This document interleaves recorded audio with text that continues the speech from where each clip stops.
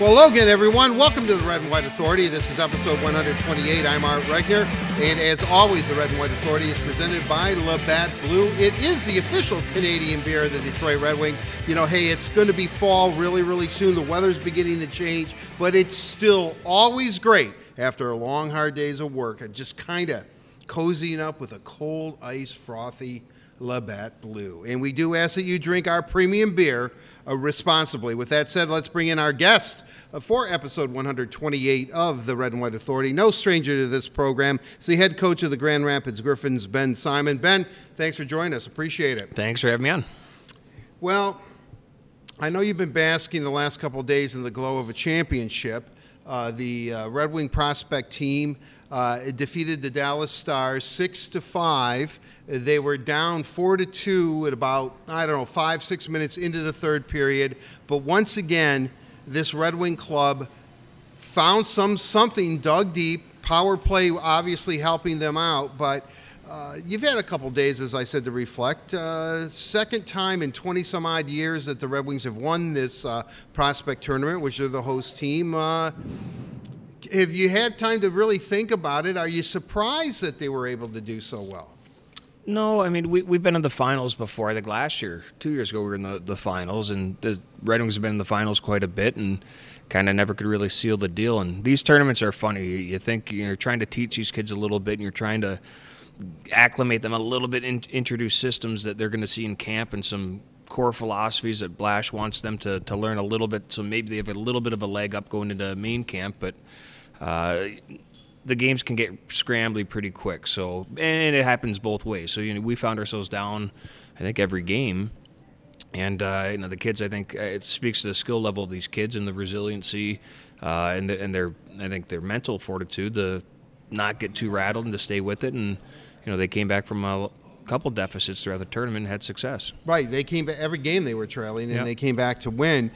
They played 4 of them. They were 3-0-1, lost a heartbreaker in overtime to Chicago in the first game that the Red Wing Prospects played, on a great shot by Adam Boquist. I mean, that was, I know Caden Fulcher probably felt bad about it, but it was just an excellent player making an excellent play. How much coaching do you really do? And maybe during the game as well. As you said, you've talked to Blash, you try to give him a basic Red Wing system to play, and then do you just let him play, or do you try to coach him more? Is it just such a quick turnaround, 4 games in 5 days, you kind of pretty much let it kind of play out? Well, again, this maybe not be the right answer, but what I've tried to do the past couple of years is introduce a few systems, what we're looking for, and we understand it's not going to be perfect. We've got one practice and we play 4 games in 5 nights. So we introduce a lot early, but we knowing that it's going to be a little bit of a learning process. Our goal is to get better every game progressively, and we show some video throughout the week after every game, and this is what we were talking about, a great example here, or this is what we were talking about not doing, and this is what we meant. And so these kids and visuals for a lot of these kids are a lot easier than just explaining it and trying to teach it on a dry erase board or in a meeting. So when they actually see themselves going through it and have time to reflect on it, it's I think a little bit easier tool. But again, throughout the tournament, we just wanted to get progressively better, and I think the kids, as the week goes on, get a little bit more settled in. They feel a little bit less nervous, and you see the results. And that's all we ask, is these kids getting a little bit better so that the last game that they're going into the main camp on a little bit of a positive note. I did not see your one practice session that you had, but when you're in this environment, and I'll say it's a playoff environment, 4 games in 5 nights, it's a tournament, do you spend time on special teams more than maybe trying to implement a system? Because 9 of 19 on the power play with, I think it was like 47.34% you were completing on. By far number one, this team scored 24 goals to lead the tournament too, but still the power play, I'm not saying anything I don't think anyone doesn't already know, but you won because of the power play, I would pretty much assume. Did you spend time on that, or is that more a testament to the skill level that the Red Wings have? Well, I think it's twofold. I think first and foremost, you need good players to make plays on the power play to have success, and obviously those guys did throughout the entire tournament. But at the beginning of the week, we introduced more core philosophies, a couple breakouts, and what we're looking for in the power play, and same thing with the penalty kill.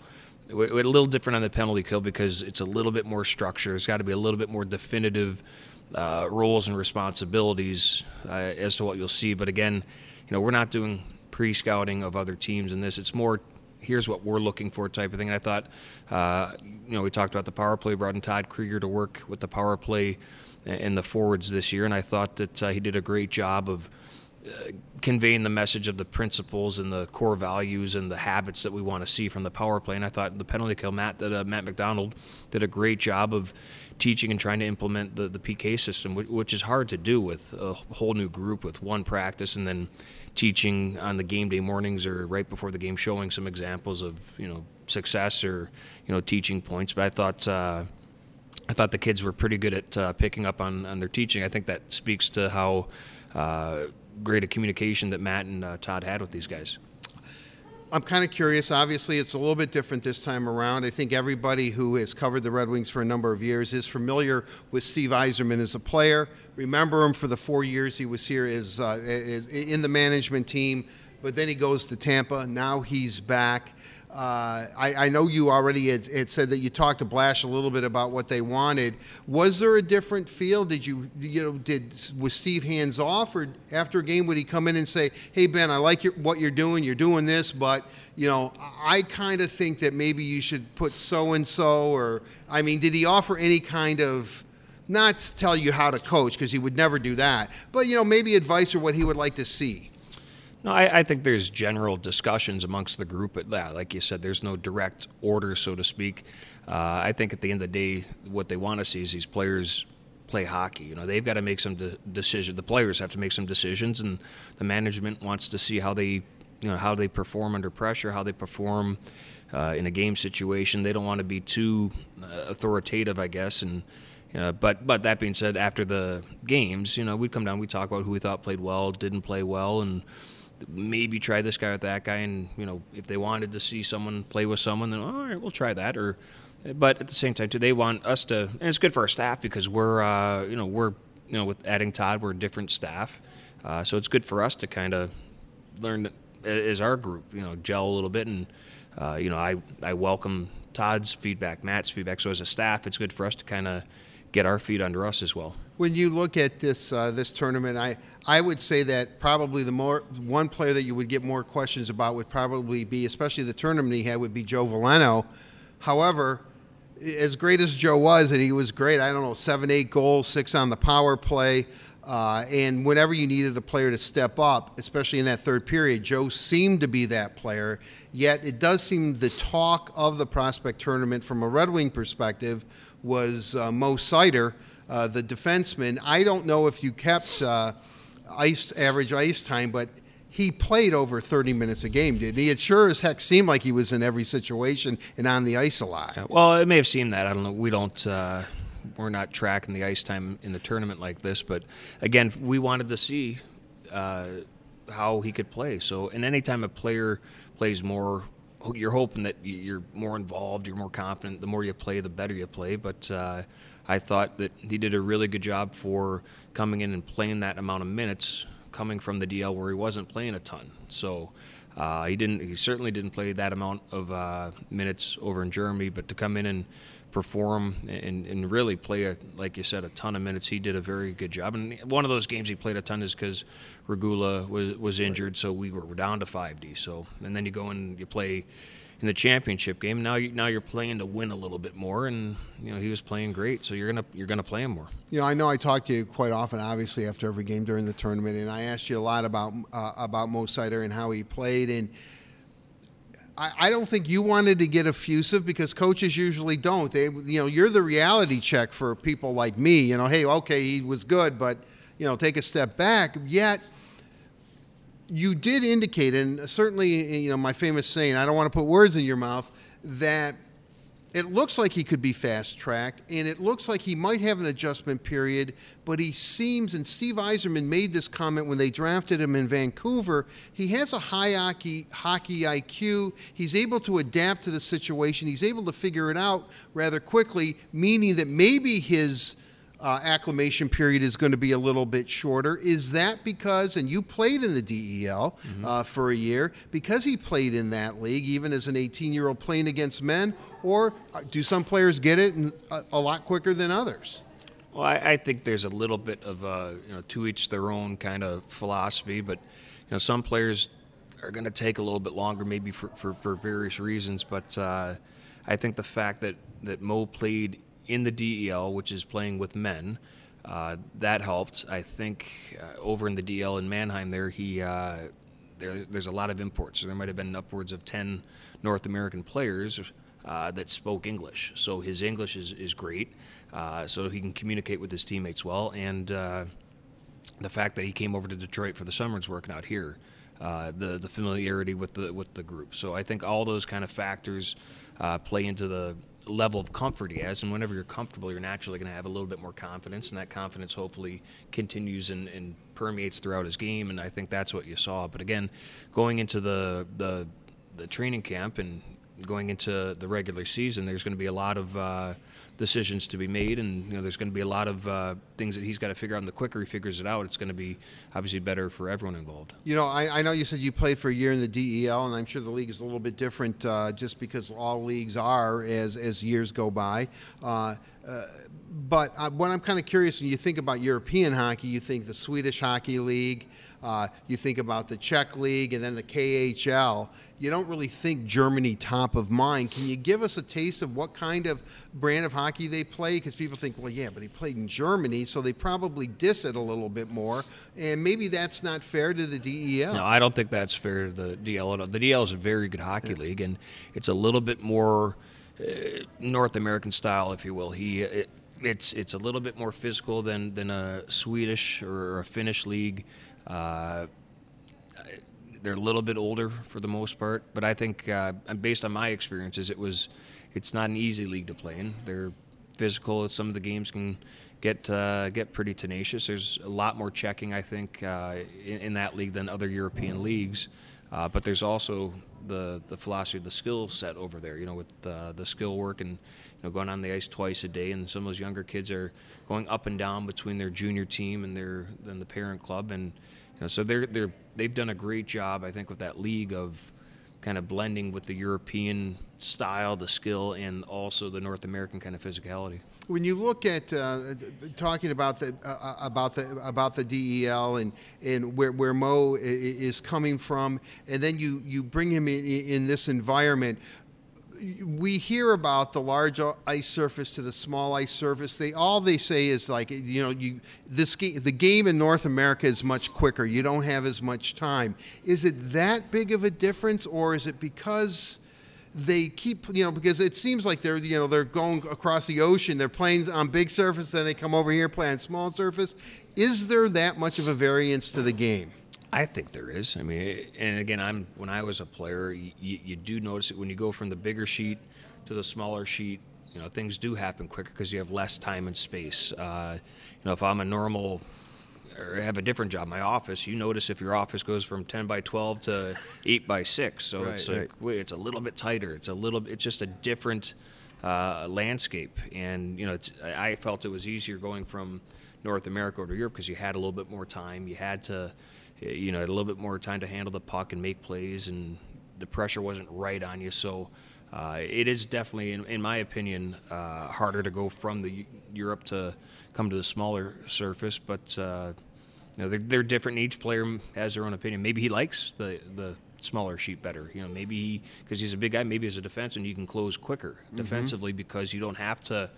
That extra ice to cover defensively. Are you able to, do you think you might be at an advantage because you've played on both surfaces? I mean, you played on the large sheet professionally, that you kind of know what they're going through, as opposed to maybe a guy who, coach who's been in North America his whole life, he might have not played on it. Maybe he's never even coached on the big ice surface. Yeah, well, it's different, and for those people that are listening that don't know the idiosyncrasies of the bigger sheet to the smaller sheet, if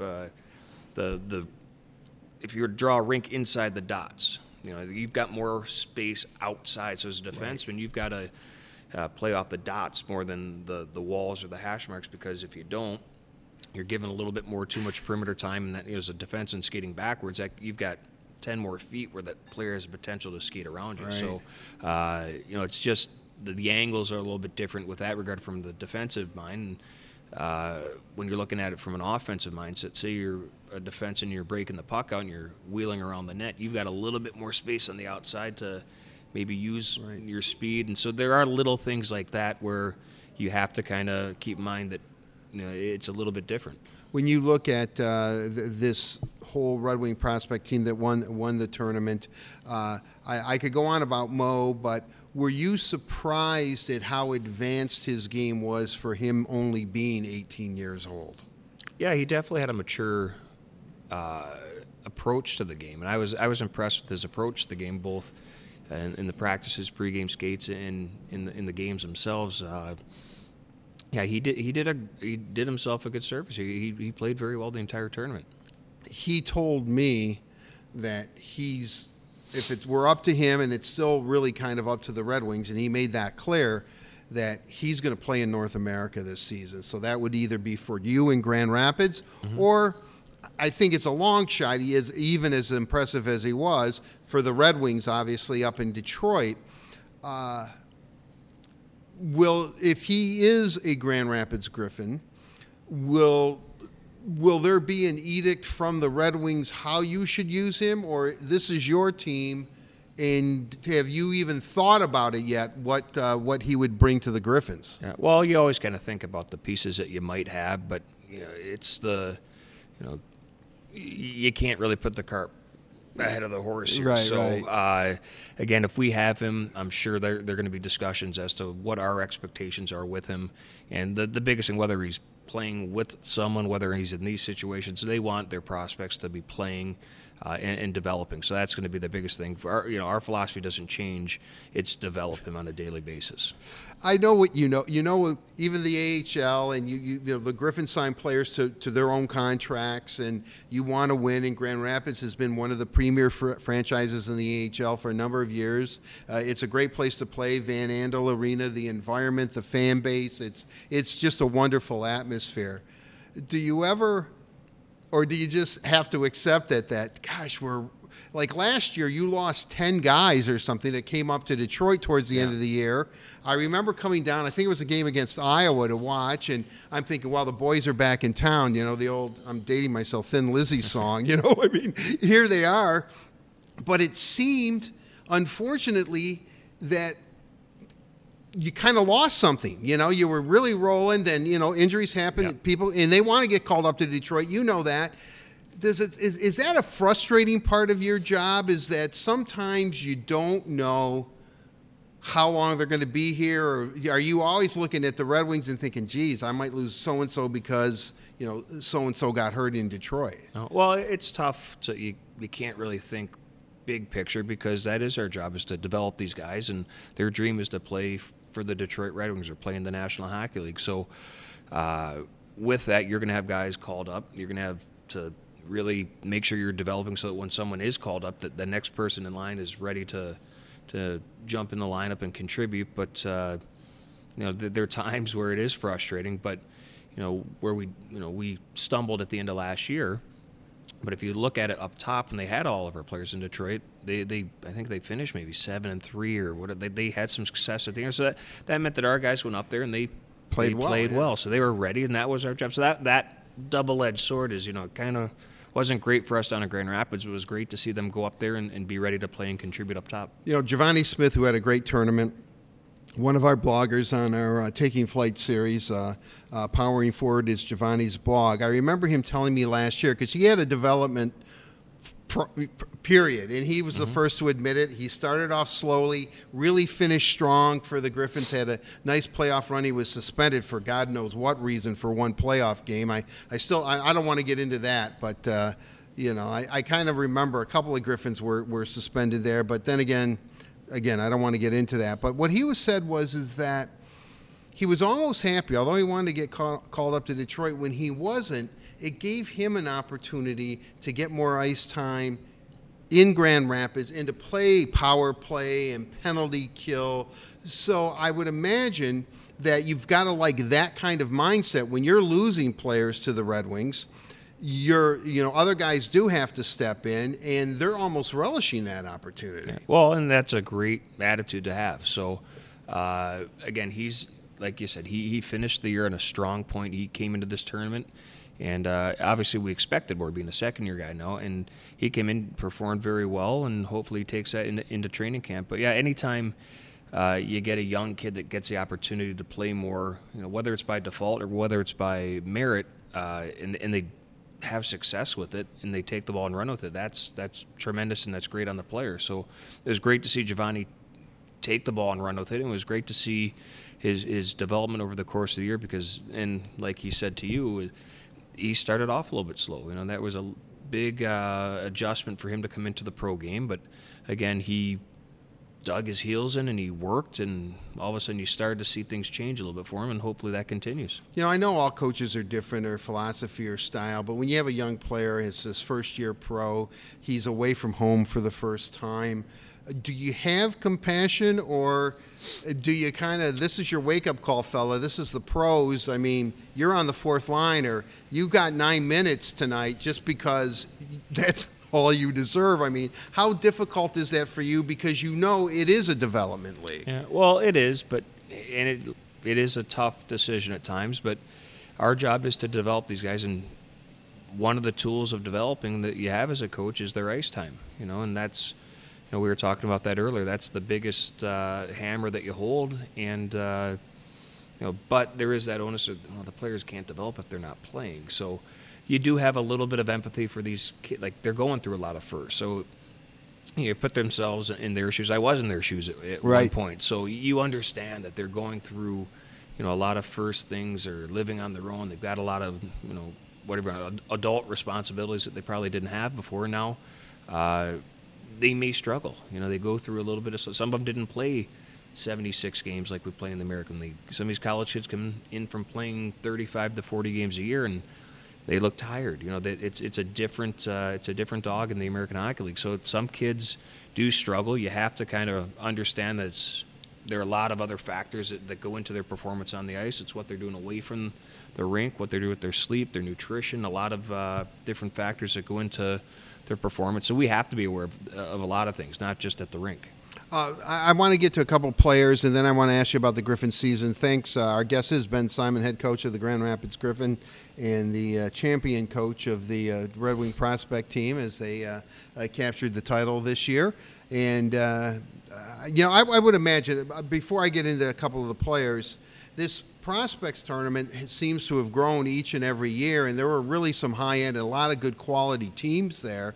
I can remember coming to Prospect Tournament, and the teams were okay, but I guess that must just show the evolution of where the young players are at these days. They all seem to have trainers. It's 24/7, 365, and the quality of hockey I was really, really impressed with, especially this year. Yeah, well, again, you want to see your prospects, and you're not necessarily comparing them to other teams' prospects, but you're comparing them to, it's a good litmus test there of where they kind of stand in the overall picture. But from my point of view, I want to see what our prospects are about, not necessarily other teams, but based on that relativity, you're looking at our prospects, and then you do maybe look at a Dallas or whatever, and we've got a lot of good pieces in our coverage here, which is great to see. And if these kids end up coming into Grand Rapids the next few years, that's going to be great for this organization. When you look at Joe Veleno, somebody that obviously I think he was disappointed he was sent back to junior last year, but he dominated the Q League,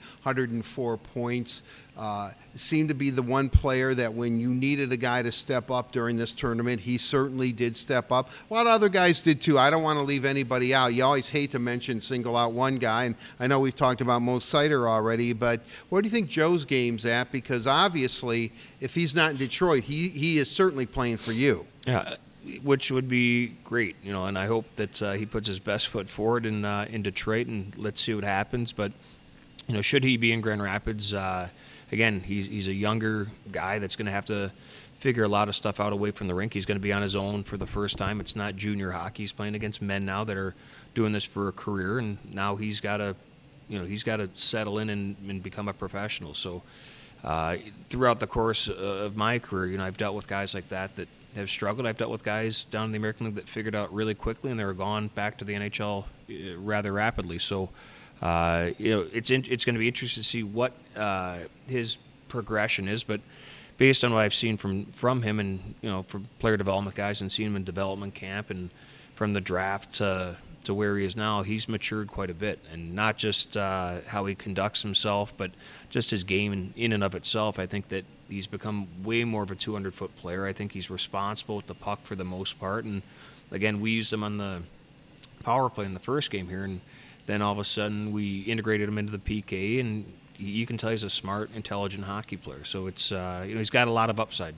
Yeah, he seems very coachable. I mean, he really seems, whatever you tell him, he is definitely going to work on. He's very receptive. He's very, like you said, very coachable. He definitely cares and he wants to get better. So that's probably, we talked throughout the week, just his work ethic and his willingness to put the time in that he did this summer, and just throughout the week, I thought was excellent. Another forward who, I guess quietly, because he didn't score a goal, had 5 points for the prospect team, and that is Filip Zadina. I know you had him last year. Really high expectations. You could tell even in this tournament, even though it was a little bit off, I mean, he has a full arsenal of shots.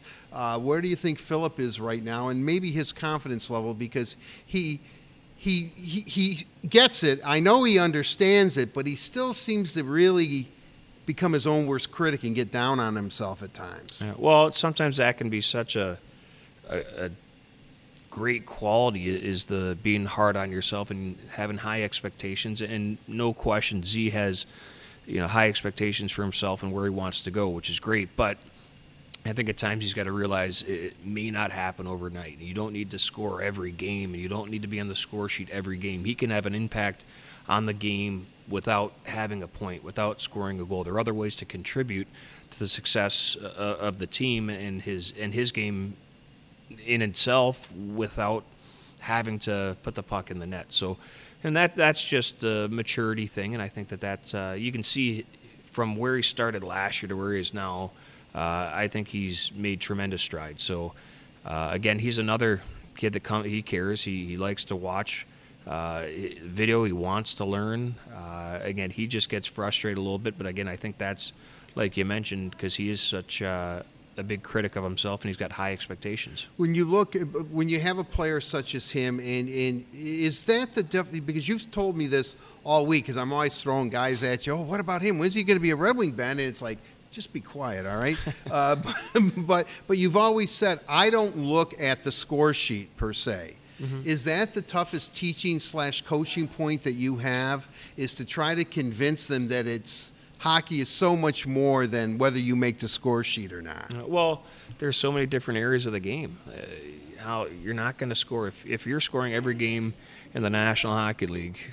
That's great, but the odds of that happening, how many 82 goal scorers were in the league last year? How many 76 goal scorers were in the American League last year? It just doesn't happen. And if you're doing that in the American League, you're probably not going to be the American League. But exactly. No, I mean, there are just other ways that, and again, if you're not scoring, it's not going in for you, find a way to contribute. And whether that's blocking a big shot or taking a hit to make a play, whether that's helping kill a penalty off, whether that's just you're not scoring a goal, but you're doing a lot of the little things to create momentum so the team's having success. There's a lot more than just scoring goals in a hockey game. And I think that for any young kid that is expected to be a goal scorer and that's had success scoring goals at lower levels, it's tough to accept at times. I want to quickly jump to a couple of other players. Gustav Lindstrom, high draft pick in 2017, 38th. Kind of surprised a lot of people to draft in Dallas when Detroit took him that high. He's playing in North America. Chances are he is going to be playing for you. Still kind of getting acclimated to the small sheet, although he has played on it a few times in international competition. I know the Summer Showcase a couple of years ago in Plymouth. How do you think he performed? I thought he settled in nicely. I don't think his game showed in the first game. I think as the week went on, he progressed nicely. We used him on the power play a little bit, and he was used on the power play for Sweden there, but in international play. So we gave him a chance there, and I thought he did all right on the power play. And he's got a unique skill set because I foresee him being a solid two-way player, and he's probably going to have to learn to keep things simple every now and again, not trying to do too much offensively and not trying to jump outside the dots defensively too much. I want to, and I want the fans to know, everyone who's listening to the podcast right now, that I'm going to bring up some players who weren't specifically on the prospects team this time around, but guys that you have coached. One of them being Dennis Chalowski. Really started off like gangbusters. A -20 kind of did him in at the NHL level. Came back and seemed to settle down. What's your assessment of Dennis? Well, again, Dennis came down to us at the end of the year, and that's a tough pill to swallow sometimes. Hey, I've played. He might have played 50 games at that point. Right, I think he did. Yeah. And then came down to us. So that, and I meant mentally, that's a little bit of a struggle there that you're going to face. But the message was pretty simple, and defend. We have to make sure we're being a little bit more assertive with our play, with our defensive play, and make sure that we're not digging pucks out of our net. So as the year went on in Grand Rapids, he started to figure out a little bit, and I think that the quicker he figures it out, just to defend a little bit harder, he'll be out of this league, and he'll be back in the National League. You're a bit of an intellectual, Ben, and I truly mean that. And I know Dennis is a real brainy kid. Do you think sometimes that, I don't know if it's overthinking it or because you can think it and you're rational, that you don't have maybe the sense of urgency that you need? Hopefully that question makes sense. Oh, there's a lot in that one, Art. Yeah, I know. No, I mean, Dennis is a smart kid, for sure. He's a smart kid, no question. He's cerebral with the way he approaches the game. But, again, sometimes that can backfire because you overthink. And, again, he's too smart not to have success. So he'll figure it out. I got no question that he'll figure it out. Another guy that, kind of the mystery man, and if he doesn't make the Wings, and, he definitely will be ticketed for Grand Rapids. He has played on the western side of the state for Western Michigan for a year, came back, stayed for a game, and then went back to Finland, was Oliver Kasky. I mean, do you know much about him? Have you seen much about him? I know he was not. And I guess because of his age, maybe that's why he wasn't in the prospect tournament. I think people were looking forward to seeing him in that. But do you have any kind of book on him? A little bit. I mean, what I have is, we watched some of the World Championship games there where he played very well. Again, we just talked to player development. We talked to coaches up top. New assistant coach Todd Krieger coached him at Western Michigan, so he knows him a little bit. So that's good intel, I guess, as to what to expect from him. And again, didn't get to see him at prospect camp, so as camp starts here, we'll have a little bit more of a pulse as to what kind of player he is. When you look at a couple, Philip Hronek, who you had the up and down, when he came back the second time in Detroit, he pretty much stuck. Chances are he's going to make the Red Wings this year, but he seems to be a player who made the most of his opportunity in Grand Rapids and didn't sulk. No, he came down. That was one of the things that Phil needed to work on, was the maturity to his game, the defensive side of the game. He's got a tremendous offensive mindset, but he came down, he put in the time, learned to defend. We used him on the penalty kill. He plays with a little bit of bark to his game. He plays with passion, and Phil's biggest attribute is his compete level, and he's just got to make sure that he's channeling his energies in the right direction. Like we've talked a lot, these younger kids do, but I think that he's matured tremendously over the last year and a half, and you're seeing it, and you saw the results in Detroit at the end of the year. When a guy that I think we all love, and if it were based on heart and desire and leadership capabilities, I think I told you last time you were on the podcast when we did this in Grand Rapids. We're obviously in Traverse City today. He could run for mayor of Grand Rapids. I think he's that popular. Joe Hicketts, who was signed for a couple of years. Yeah, JoJo, he's just a heart and soul kid. You want him to succeed. You want him to have success. He's just a tremendous human being. He competes every game. You know what you're going to get out of him. You ask him to run through a wall, he'll go through a wall. You want to block a shot with your face, Joe, he's going to block a shot with his face. And again, he's a solid two-way player. His personality is infectious. He's going to be a big part of our team if he's down in Grand Rapids for sure. Well, what's interesting about that, he has to clear waivers, if I understand. And I remember the Grand Rapids Press wrote a real nice story about him just a couple of weeks ago, possibly, where he doesn't want this to happen, but he also wants to play in the National Hockey League. And I think he's reaching a point now where he wants to be a Red Wing, and he loves playing in GR. There's no question about it, but he might have to move on maybe to get his shot. How difficult would that be from your perspective if Joe is claimed, if he does not make the Red Wing? Yeah, well, that'd be a huge loss for Grand Rapids. But again, that's time and place, so we have to be, and our management team would be all over that. It's time and place, and a lot of times at the beginning of the year, a lot of teams are sending down a lot of defensemen. But again, I'm sure there are other teams. We talk about how we love him so much, and right. he's a big part of our team in Grand Rapids. Maybe there is another team that'll take a shot at him. You never know. If that happens, obviously we'd be disappointed down in Grand Rapids. But at the same time, in the same breath, that means he's getting an opportunity with another National Hockey League team, and that's great for him. So you got to be happy for him. Right, exactly. I mean, what's really interesting about that is that you hate to lose him, yeah. But then even in the same breath, you're happy because he is getting that shot. Yeah. And again, as a coach in the minors, anytime you lose a player that's potentially coming to you from the National Hockey League, whether it's at a training camp or throughout the regular season, if you lose them for nothing, it is disappointing. But again, he has to stay up in the National Hockey League for what I think it's 30 days or 10 games, whatever it is, before they can get sent right back down. And it's great for them to get an opportunity, and that's all you want. If they're going to get that opportunity, hopefully they take that and have success with another team. A couple of college free agents the Red Wings signed last year, Taro Hirose and also Ryan Kuffner. They could make Detroit. They had that 10-game audition once they signed. A little bit curious, Taro's game. He really seemed to acclimate himself well to the NHL game last year. But then again, it's the last 10 games of the season. It's a little different season when your team's out of it, and everyone's kind of playing a little bit more of a freewheeling style. Not very much pressure on them. What did you think of Taro so far?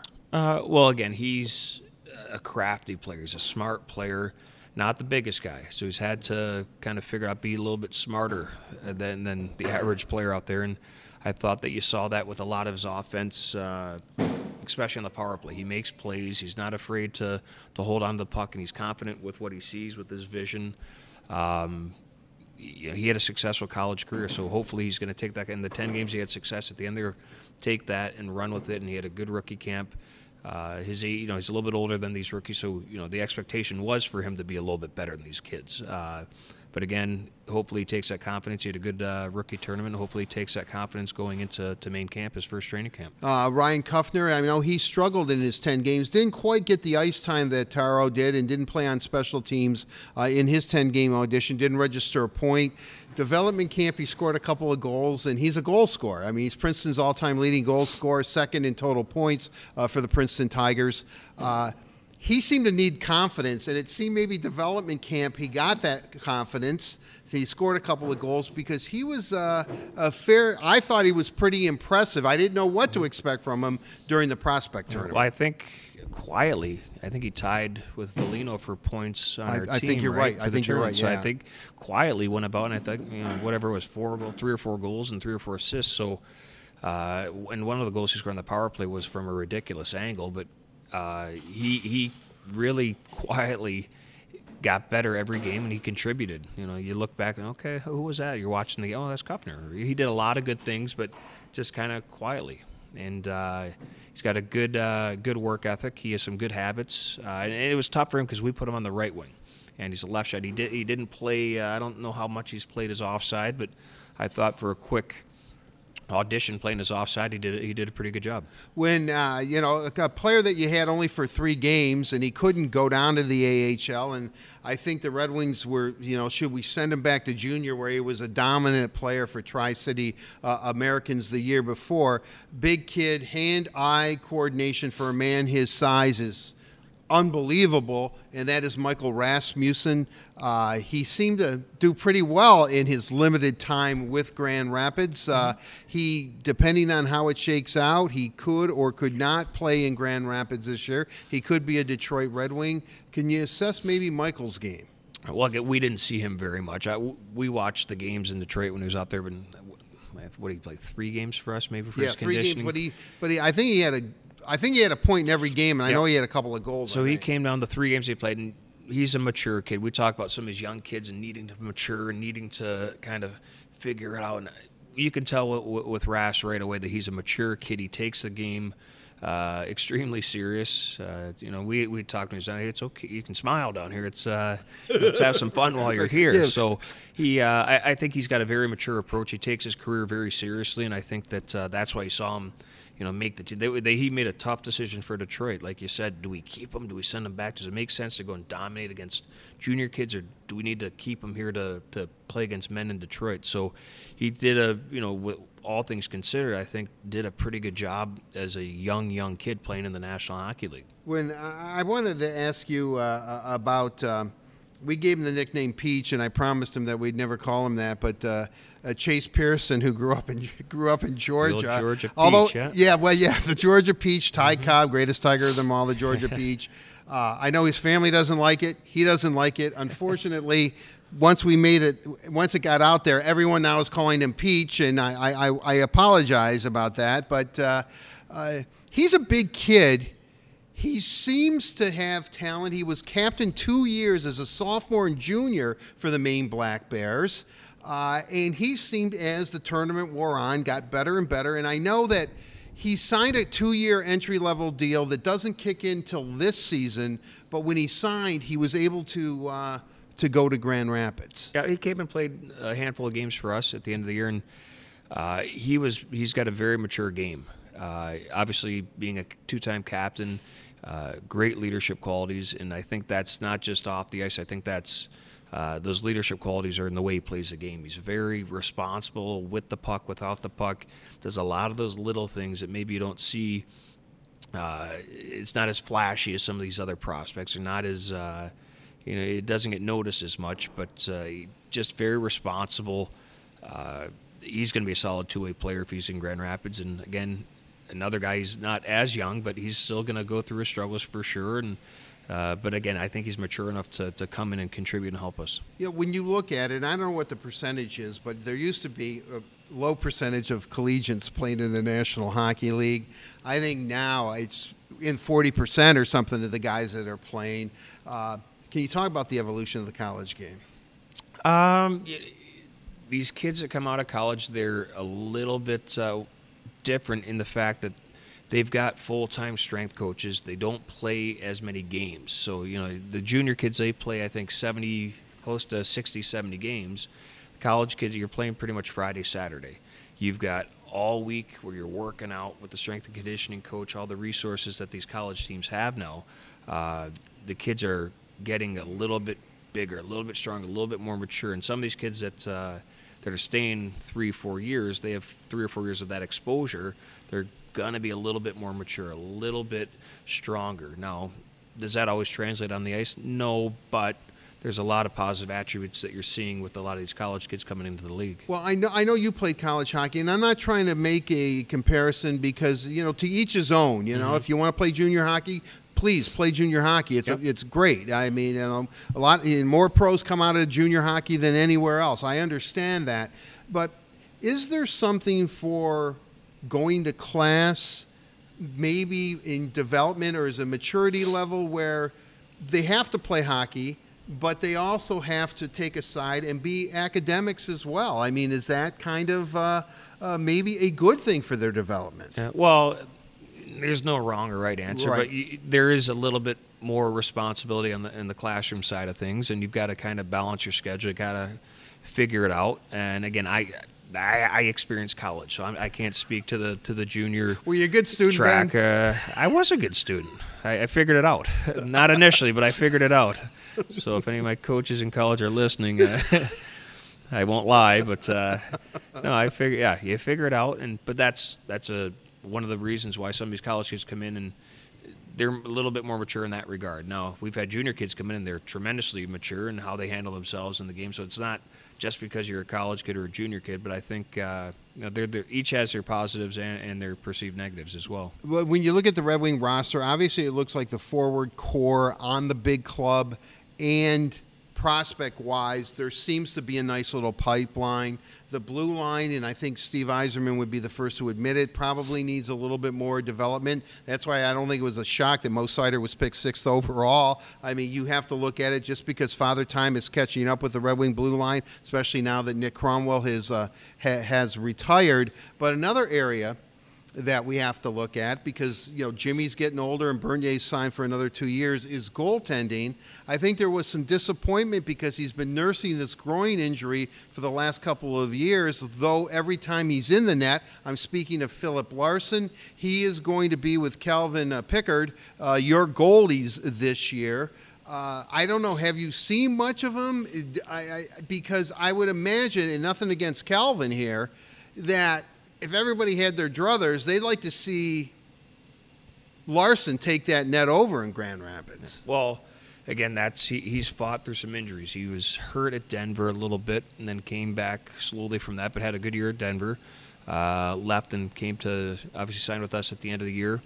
We saw him for a little bit towards the end of the year, and then with him getting hurt this summer, we haven't really had a chance to see him. So, again, that's one of those things that we're going to have to work with him is fighting through these injuries, and you can't play if you're hurt. So you got to find a way to make sure we're taking care of ourselves away from the rink. And not that he isn't. Sometimes just dumb luck with these injuries, but fighting through it to compete.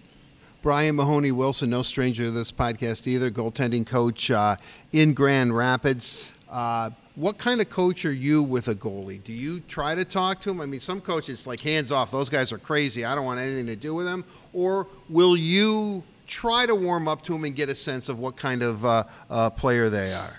Well, I think you get to know these, whether it's a goalie or a defenseman or forward, you have to get to know the kid's personality. And, sometimes with that, how to talk to them, how to approach them, what they respond to the best. But, again, we've got a great staff with regard to goaltending. So from top down from Beamer to Sal, Phil Asar now involved now. So I trust Brian's work ethic. I trust Brian's commitment to these guys, and those guys got to buy into what Beamer's preaching. But it's a little bit different position for sure. But at the end of the day, they're still hockey players too. They got to be a hockey player, not just a goalie. I want to move real quickly and talk about the Grand Rapids Griffins. This is going to be a little bit more different year for you, talking to Griffin fans, because I'm in Grand Rapids as much as I can be during the hockey season. I love going there. I love watching the Griffins play. This can be a little bit younger team, full of more high-end Detroit prospects, and fans have told me we may not win as much, but we're more eager to see this team because we know eventually many of them will be ticketed to the NHL, if not Detroit. How does your job change this year, or does it change? Well, we're still going to have the requisite number of veteran players. We're still going to have our 5 vets, and those guys are going to be relied on to help these young kids learn. Guys like Matthew Ford. Yep. So we're going to have guys like that to help these kids learn and get acclimated to pro hockey. But again, that youthful enthusiasm, I think, is going to be fantastic. So it's going to keep us coaches on our toes, and young kids want to learn. They want to get better. And I think these kids, and I was part of my first 2 years pro. I think in Orlando, we had 10 rookies on our first team. We won. Second year in Chicago, we had the same group of guys. Maybe it was 8 or 9 first or second year guys, and we won. So I think that some of these times, the kids have to learn how to win, and winning's a skill. But I think that youthful enthusiasm, the drive to the healthy competition within the group with these young kids for ice time is going to drive the culture and drive drive hopefully more of a winning mentality. And winning and developing the American League is a fine line. It's a fine balance, but I think you develop a heck of a lot quicker in a winning environment. The Griffins traditionally, and I know we've joked about this and we've talked about it over the last couple of years, is that they seem to notoriously start off slowly no matter what your roster is. Yeah. I mean, you could have a Hall of Fame roster and it just takes them a while. From that standpoint, when you have a younger team, and I know I asked you if your job changes, but do you look at it and say, I'm willing to live with the mistakes because the team that's on the ice in October is going to be much different than the team that comes playoff team, because this is a high-end team, even though they're young, and they'll develop and get it quickly? Well, you hope that natural progression Right. happens, but you hope to get off to a better start and the best start possible, for your first game. But I hope we can break that streak, break that cycle of slow starts in Grand Rapids. And but yeah, you are correct with some teams take a little bit more time to get together, to gel, to figure things out, and hopefully we can figure it out sooner rather than later. I wanted to ask you this because, and then we'll wrap it up here, Ben, because I know the weather's starting to clear up here in Traverse City. I've got an indoor tennis match with a couple coaches and Ryan Martin. Well, you were asking about that outdoor pool. I thought you were gonna, kind of like sunbathe or something here in a minute. Yeah, the shirt's staying on today. But Toledo is an interesting team in the ECHL. I mean, they played for the championship. They came within a couple of games of winning it. Dan Watson signed for another 3 years. It's his, but you take players and they go down there. But what I like about the Red Wings system is some guys would look at the ECHL as, okay, I might as well be in Siberia or something playing. It's the end of the line for me. Yet that isn't the case down there.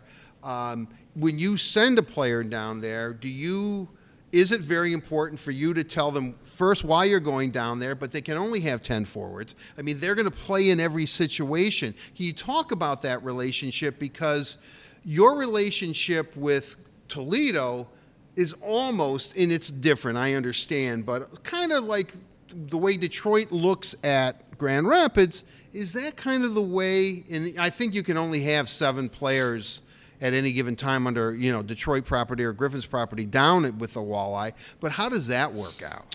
Well, I think we could send as many players down as we want. Okay. There's no limit there. But I think in Detroit, Grand Rapids, we've done, I think, historically a pretty good job of explaining why these kids are going down there and really using the ECHL as more of a development league instead of a punishment league. So, right. And that's important, I think, in A, explaining it to the player, and B, the player really being accountable and going down there and playing well and then getting the opportunities down there. It doesn't make sense for kids to sit here in Grand Rapids for long periods of time and not playing, where there could be in Toledo playing big key minutes and logging a lot of ice time and getting a little bit more development in games rather than practices. So we've used Toledo as a great place to go down, play meaningful minutes in meaningful situations. It's a great rink there. It's a great city. They've done a great job from the business side. Coaching staff down there has done a great job of when our players go down there, staying on top of things and continuing their development process down there so that if and when they do come back, we can plug them right back in. Well, right. They're having an outdoor game again this year. They hosted the All-Star game. They were in the championship for their league. The thing that I really, if you look at the environment in Detroit, the environment in Grand Rapids, and the environment in Toledo, for a professional hockey player, and I'm, granted, you have to say, well, you've been a Red Wing slappy your whole life, but it's a great place for a player to play and develop regardless of which city he's in. Yeah, well, again, it's the proximity. So even if you go from Detroit to Grand Rapids, it's a 2-hour drive. Go from Grand Rapids to Toledo, it's not that far. So you're going to, in Toledo to Detroit is less than an hour. So you're going to get seen. Like, our management team is on top of you. Our player development guys are on top of you. We're making sure that you're doing the right things. You're going to get better. And that's the commitment. And I think the geographical proximity allows us to do that as an organization. But as a player, it's great because you're not stretched out. Then some NHL teams, like Toronto, for example, they've got both the big club and the baby club in Toronto. Right. But then if you go down to Toledo, you're going to Newfoundland. So that's you can't just jump in the car and go to Newfoundland. And you're taking a flight out to the Rock there, and it's a long ways to go. And so we have that luxury of being close to each other and having that that ease to do that. But again, not only that, we've got a great relationship from staff to staff to staff, and I think that makes it even easier. When you look at this year, I mean, I always joke around. It seems like your training camp is like 2 days, and then you get your roster kind of late because a lot of guys are playing games up in Detroit. Do you have a goal in your mind besides playoffs and winning the championship? I know first and foremost, when do you start to really get an idea of what kind of team you're going to have? Does that happen when all the cuts and the dust is settled and they're in Grand Rapids, or do you have a pretty good indication and idea of how the season is going to play out and where you want this team to be? Well, you always have a mind as to how you want to play and your identity as a team and the habits that you want to play with and the culture you want in your locker room, the culture on the ice. But again, that could take time because of the players, the group you have to buy in and to kind of, acclimate to what you're trying to teach. Or, you've got this great mindset, you got this great plan of what team you're going to be, and all of a sudden you might not have the pieces to have that. So you may have to change your identity and kind of morph a little bit as the year goes on. And, you have to be able to adapt, and those adaptations happen when your team changes a little bit. So you have to be ready and be on your toes. But, with 9 exhibition games this year, we're gonna, and the number of injuries last year that we had coming out of camp, I think that there's a little bit of sensitivity towards that. So we're gonna have a lot of guys sent down to us, the last possible second. Now I know you had to go down to Grand Rapids. They're doing renovation of Van Andel Arena. You wanted to get your hand in on that and see where it was coming along. But you are a championship coach. Did you take was it the West Memorial Cup that you guys won? Were you able to take it down there? I haven't seen it. I think the guys who grabbed it, Hiroshi, I think he still has it. So really? It's missing. It's missing in action. So you're going to try to get a day with it at all? Or? No, we'll set her back in the lobby there and hopefully come back next year and retain it. Well, the pressure's on now. Yeah, right. You don't want to lose that thing up. They've only won it twice in 20-some-odd years. So, Ben Simon, you're always a good sport. I always enjoy talking to you. I really enjoy it. You take the time to, explain things. And, guys like me, I'm sure, especially me, fire some really oddball questions at you. But as I said, you're always more than willing to take your time and explain it. I really appreciate you being on the Red and White Authority. Thank you. Best of luck to the Griffins, and I really do appreciate your time. Thanks, man. I appreciate it, man. Thanks, Art.